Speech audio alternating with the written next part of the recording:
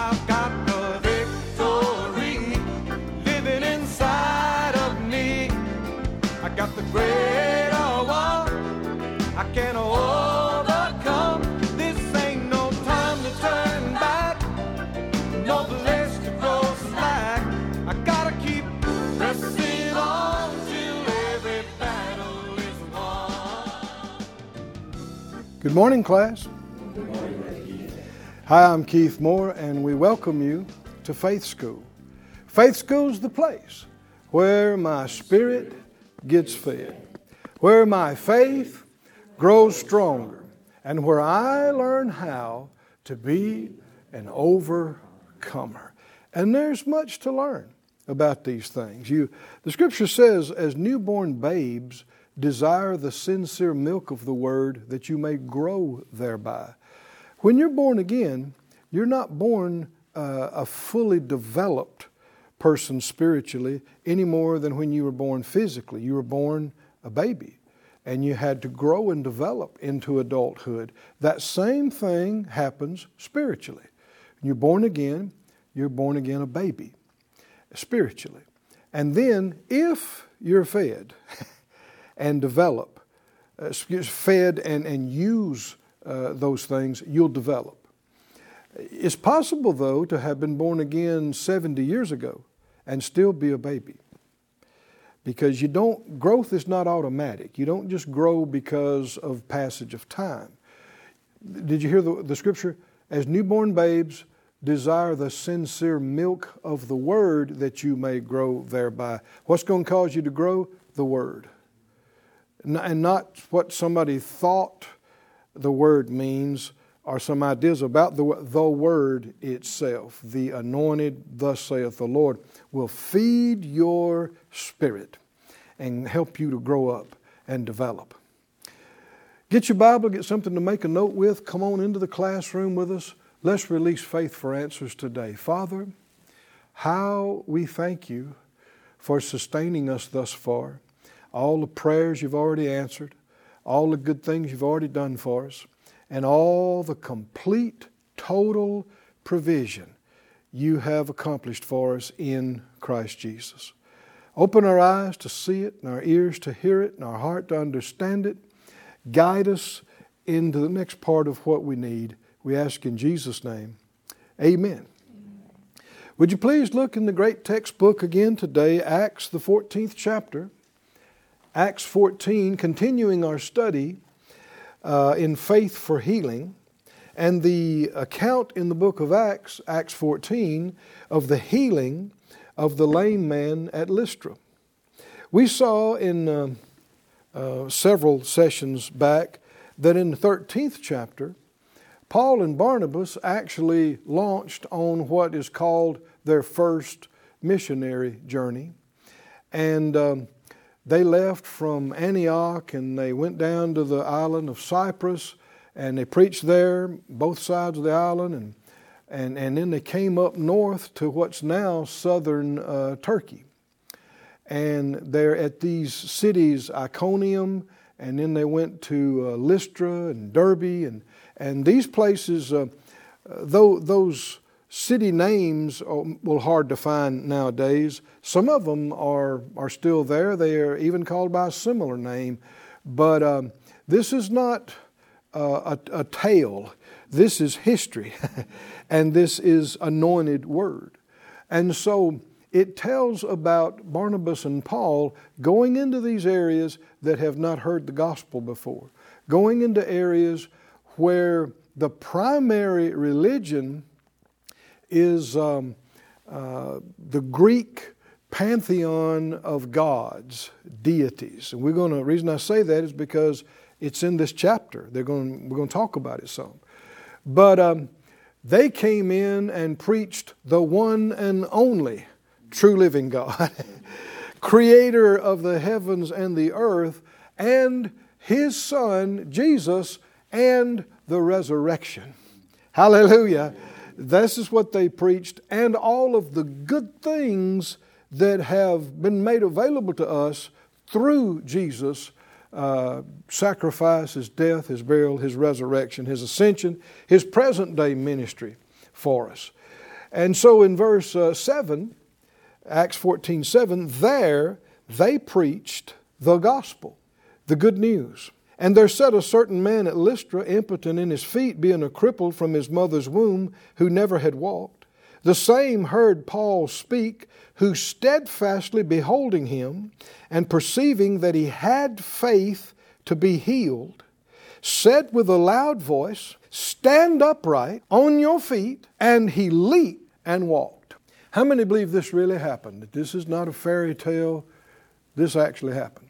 Well, if you don't believe it actually happened, then you don't believe the Bible. You'd have all kind of problems with the rest of this book. I like what one individual said one time. He said, Genesis 1:1. He said, if you're okay with that, you won't have a problem with the rest of the book. What does it say? In the beginning, God created the heavens and the earth. If you do have a problem with that, the rest of the book's not going to work for you. It's your eyes are going to be closed to it, because to an unbeliever, this is a closed book. You won't see it. You won't understand it. It takes revelation, and the Lord gives revelation to those who respect Him, to those who believe in Him, trust Him. Those who don't, you won't see it. It'll be like it's not even there. So they are proclaiming the good news. This man heard what Paul preached, and Paul perceived, or that can also be translated, he saw, that the man had faith to be healed. Faith is real. It's not this ambiguous, ethereal, unknowable thing. It's either there or it's not. Huh? And what we see here is that Paul realized faith is there in the man right now to be healed. And so what he did then was encourage him to act on his faith. And when the man acted on his faith, that's when the power of God manifested. Hallelujah. That's when the miracle manifested. Not before. Not before. Now, this happened after the death, burial, resurrection, ascension of Christ. So, the man sitting there, lame from his mother's womb, does Jesus need to do anything else to get his healing for him on this day? Or has it already been done? Huh? Jesus went to the scourging post. He was scourged. He took our infirmities, bore our sicknesses, carried our pains. Does he need to do something else? Did he not do something to cover for this man? Or was it already done? It was already done, and yet the man's not healed. Are y'all with me, class? It's the same thing today. Are there people on the planet that are not saved? That are lost? That are not born again? That don't know God? Well, does the Lord need to do something else to save them? Does Jesus need to come back and do some more work? It's been done. I said it's been done. It's been bought. It's been paid for. Then why are they lost?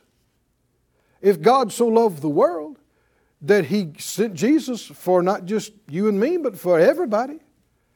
And if Jesus took their sins too and paid for their sins too, why are they lost? Well, they got to hear it. And they got to believe it. Come on, are you with me? And they got to receive it and act on it, or there will be no experience of it. This is something that even much of the church world is still in the dark about.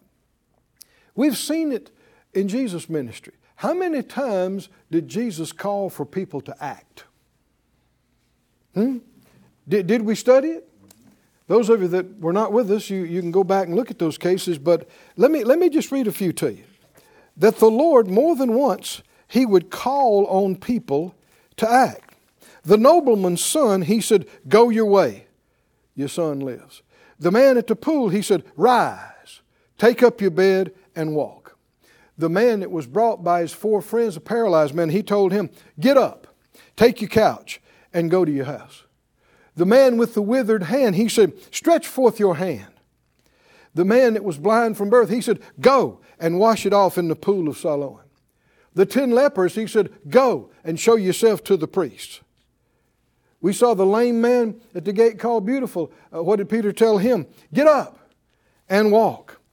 Just recently, the study of Aeneas, he told him, Aeneas, get up, make your bed. And here we see Paul telling this man, get up, stand up on your feet, calling for them to act. Why? Was it unnecessary? How many understand? This is no coincidence. I gave you 10 instances just in that little excerpt. 10. The other one was he told the blind man, made him look up. But it was a common thing for Jesus in ministering to people to call for them to act. And when they acted was when the power manifested. That's no coincidence. It was exactly at that time that the change happened, the power manifested, and the body was changed. Not before. Not while they were thinking about it, not while they were talking about it, not while they were even listening to the word about it. Come on, can you see this? So I want you to notice in Acts 14 again, verse 7, they preached the gospel there. And the man was sitting there who's crippled from his mother's womb, never had walked. The same man heard Paul speak. This was the beginning of his miracle. But if nothing had gone beyond this, is it possible he could have heard the truth that could set you free and yet have no changes in his body? If you just say, he heard the word and it was anointed and it was wonderful, but if that had been the extent of it, they could have carried him home and there'd have been no change. And if people said, well, it just wasn't God's will to heal him, that'd be a lie. That's like saying, somebody came and heard the gospel but decided not to accept Jesus and went home lost. Well, God decided not to save them today. That's absolutely not true. That is not true. And the Lord doesn't need to do anything else to get our healing for us. Or to get our forgiveness for us. Nothing else. When He said it is finished, it is finished. Right? And when He's been raised after those 3 days and nights, triumphant, and He sat down at the right hand of majesty on high, you don't sit down while there's still work to do. He sat down, why? Because it's done. It's done. And if anybody is lost, it's not because they're waiting on Him. And if anybody is not healed, it's not because they're waiting on Him. Anybody's not free, it's not because they're waiting on Him. Now I know that's contrary to what millions of church-going people believe. Why do you say that, Brother Keith? Because they're still praying earnestly every day, oh please God heal me, oh please God heal me, oh please, like He needs to do something else to get me healed. That it'd be just as scriptural for the lost person to pray every day, please God save me. Please God save me. Please God save me.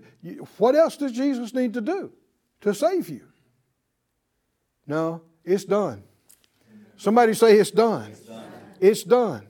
What needs to happen then if it's done? People need to find out about it. Hallelujah. Is that right? People need to hear that it's done. The good news that it's done needs to be proclaimed. It needs to be proclaimed by the anointing. It needs to be proclaimed boldly and confidently. And people need to hear it. And if they'll hear it with open hearts, what comes by faith? By hearing, rather. I gave you the answer. Faith. What comes by hearing? Faith come. And isn't that exactly what happened here? The man heard Paul speak. Next thing we know, he's got faith.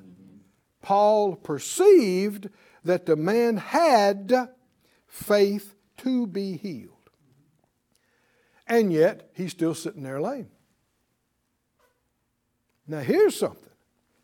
He's heard the truth. He believes the truth. The work's already been done. It's God's will. The man's healing's been bought and paid for. He's heard the truth, he believes it, and he's got faith to be healed, and he's not healed. He's sitting there lame. Class, are y'all with me? If you just stop right here and nothing else happens, there's no healing manifested in his body. Why? Because faith without an action is dead. Isn't that what the Scripture says? Hold your place here and go with me to James. How many believe we're making progress? What will the truth do for you? Anybody know? The truth will make you free. In James, the 2nd chapter, James 2, in verse 17, he says, even so faith, if it has not works, is dead, being alone. Now, when people hear the word works, their mind tends to go off on a tangent. They think about works of the flesh, works of the law. That's not what he's talking about. A lot of other translations will say action. Action, or it also says deeds. Doing something or an act or an action. You can read it that way. Faith, if it doesn't have an action. Faith, if it doesn't do something, is dead, being alone. Will dead faith get you healed? Will dead faith get your bills paid? No. What do dead things accomplish? Nothing. They don't move. They don't do any work. Why? Because they're dead. Skip down to verse 26. He repeated it again. He said, for as the body without the spirit is dead, even so, so faith without works, or again, without an action, is dead also. This is wonderful revelation about what you are as an entity. You're not just a brain and a body. You're a spirit. And you live in a body. And what I say it sometimes like this, it's like a hand inside a glove. You know, the glove is the body, the hand would be the spirit. Well, when you take your hand out of the glove, you don't have to stab the glove or shoot the glove to make the glove quit moving. There's no life in the glove without your hand. And that's what happens when people die. They don't die, the inward man, but if the body dies, the spirit comes out of the body. Just like a hand comes out of the glove, and you are still you. You got your mind just like you do when you're in the body. You don't turn into something else. You are you. Somebody says, do you think will we know one another in heaven? Well, only if you knew them down here. That's why you have to get acquainted. Yes. Why? Because you're going to be you. They're them. You don't stop existing because your body stopped breathing. You just come out of it. And the body without the spirit is incapable of accomplishing any work. It just falls on the ground. No movement, no strength, no nothing. That's faith without an action. Saying you believe something, but refusing to act on it is like a dead body with no spirit inside, with no life inside. Is this serious? Yes. Do we need to understand this? Do we need to know this? I know the great healing campaigns back in the 40s and 50s particularly, you know, like Brother Oral Roberts' great tents where they had the great healing crusades, and there were numerous others. And A. Allen, Jack Coe, and these guys. And you'll see something that was a theme with them. They preached boldly. Jesus the Savior, Jesus the Healer. They preached in the power of the Spirit, could do anything, and anything was possible.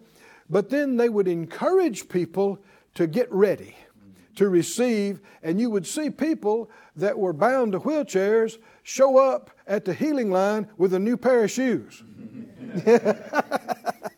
They would show up with a new pair of shoes, holding them. Why? Ready to put them on. Ready to put them on and ready to act. Everybody say act, act, act. Brother Smith Wigglesworth, who's called an apostle of faith, he taught strongly on faith apparently. He lived previous time from us. And had apparently many amazing miracles in his ministry. They said sometimes he would pace the platform area back and forth going, faith is an act, faith is an act, faith is an act, faith is an act, and first one down is healed. And people would jump up and run and be healed. Faith is an act. Faith is an act. Well, what's he say? Same thing as this. He's saying a different way, but faith must be released.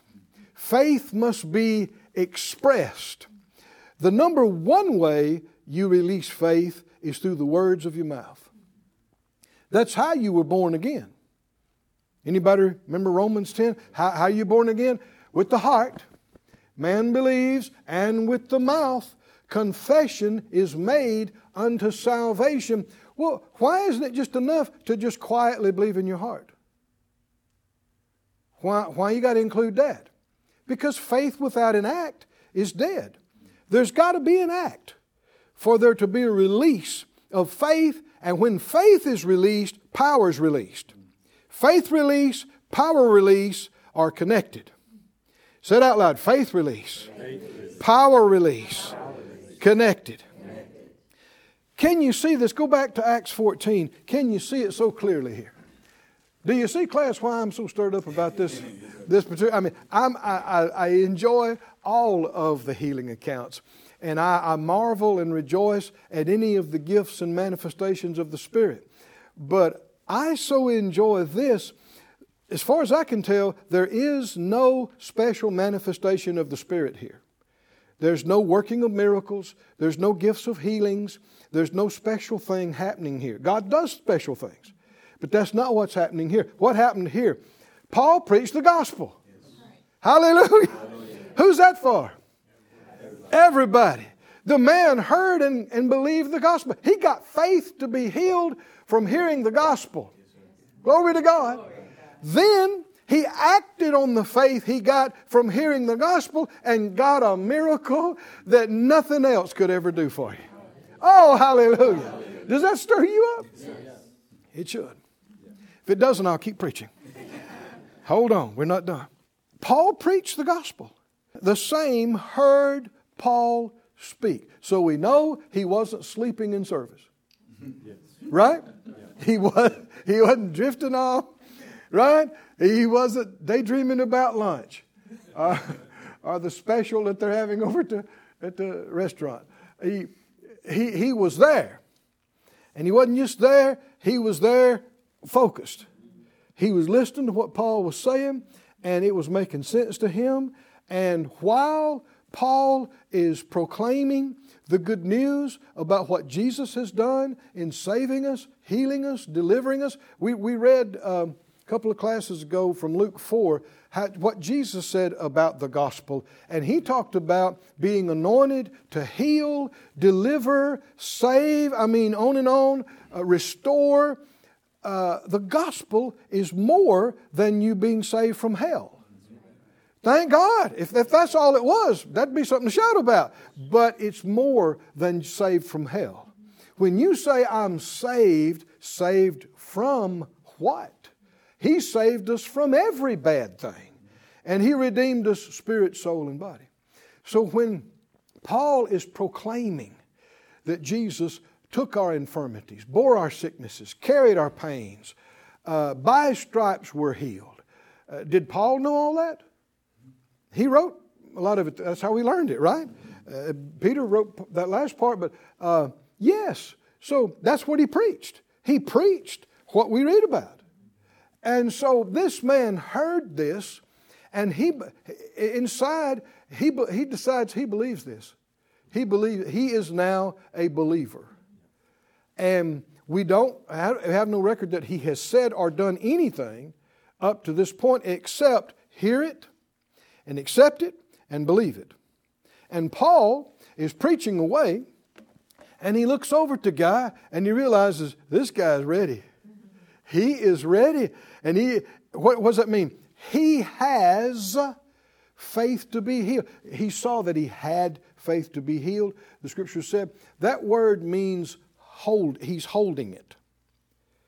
So he's not in the process of getting faith to be healed. He's holding faith to be healed right now. He's got it, but he's not healed.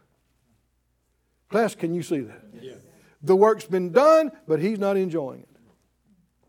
He's even got faith to receive it, and he's not enjoying it. So, Paul says, he's going to help the man out. Is that right? What? It's so simple. He said, stand upright on your feet. Stand up. You wanted to get up right then, didn't you? That's how it's supposed to be. Stand up. But the man can't. Remember, he's impotent in his feet. His feet don't work. They can't hold him up. But Paul called for him to get up and do it. And so without analyzing it, without arguing about it, he just makes the effort to do it. And this time, he's not just trying to make it happen.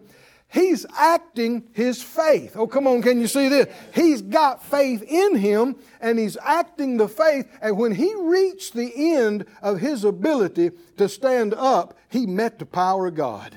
Hallelujah. And it changed his feet and his ankles and all that. And he stood straight up, and he went ahead and jumped. He leaped. Hallelujah. And walked. Friend, that same thing can happen today. That same thing can happen in your house, in your place of work, in your business. God has never changed. But beware of thinking you're waiting on Him. And beware of just begging, oh God, when, oh God, how, oh God, when. He's already done everything that needs to be done. If there's a lack of faith, we need to get some more hearing. If the faith is there, we need to act on it. Come on, can you see this? And God does the rest. Our time's up again.